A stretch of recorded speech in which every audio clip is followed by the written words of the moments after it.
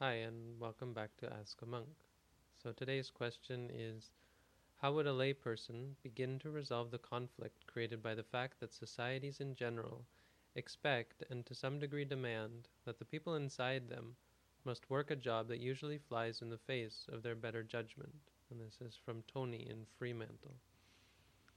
Well, Tony, I think it's important to understand the difference between expectations and demands in regards to what society expects and what society demands, because you'll find that in general there's an incredible discrepancy, and society demands, literally demands, a lot less of us than we might think, but it expects generally a lot more than we would like.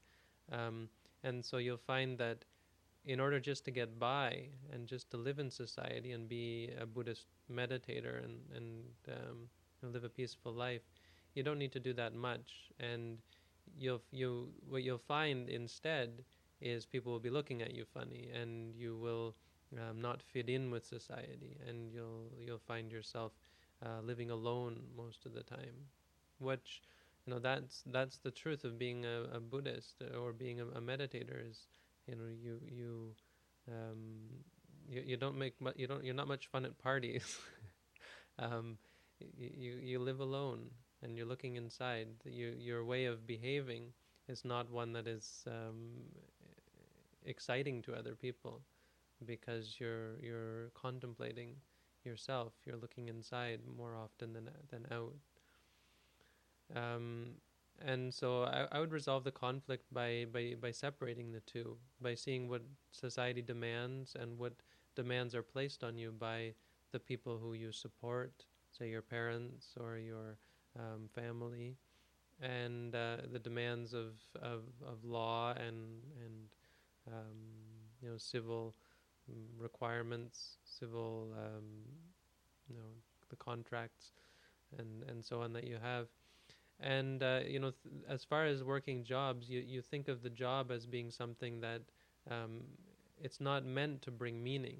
The job that you're doing is meant to bring money for you. So, in the time of the Buddha, there was a man who sold pots.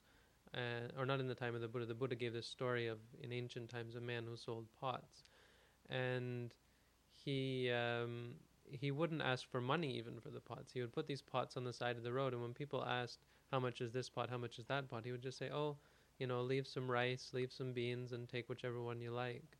And he lived his life incredibly pure and simple, and and yet he didn't have any problem getting by.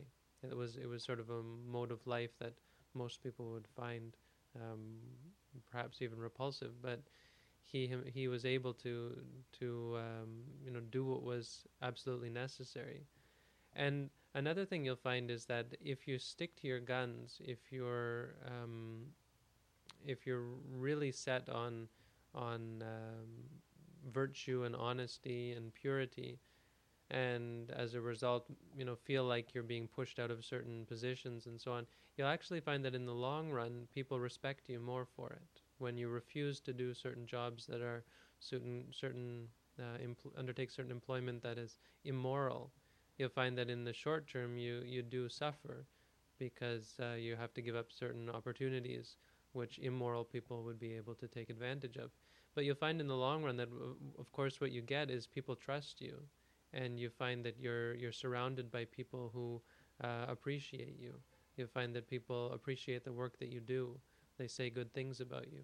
They recommend you to other people, and that actually the idea that people who are honest and moral aren't able to get by in the world is really a myth, and it's something that is of course perpetuated by people who are immoral and who think that who feel perhaps threatened by the idea that someone would be able to get by without having to do evil things. Um, and the other thing is that in the long run, you're going to want to leave society. That it's clear everyone since the Buddha's time has said that living in society is it's like a dusty road, full of crowded with people traveling and coming and going. And the homeless life or leaving society is like the open air. It's a life that's free from all of the hustle and bustle of the streets and the highways. And so, if you can't become a monk, if you can't go to live in a monastery, you can at least begin to become a recluse, or to leave society, to find the way to look inside yourself. To, if this is your choice, is to spend your life contemplating the teachings of the Buddha, or coming to understand more about yourself and more about the experiential reality, then you do have to start leaving society. And so the true resolution of the conflict is to leave the battlefield. Don't engage in this uphill struggle, what they call a rat race. Leave it behind. If you can become a monk, great. If not, then at least get involved with Buddhist monasteries, or meditation centers, or start a meditation group, and build up a circle of friends, a circle of companions, people who can support you, and you can support each other, and try to put it all behind you. And society in this world, it doesn't seem to have done a heck of a lot for the spiritual well-being of humankind. In fact, it seems the more social we are, the more thick and deep our defilements become. So, you can never hope to change the world. You have to look inside and change yourself, and by extension, everyone around you benefits. Okay, so I hope that helps, and I wish you all the best on your path. Good luck.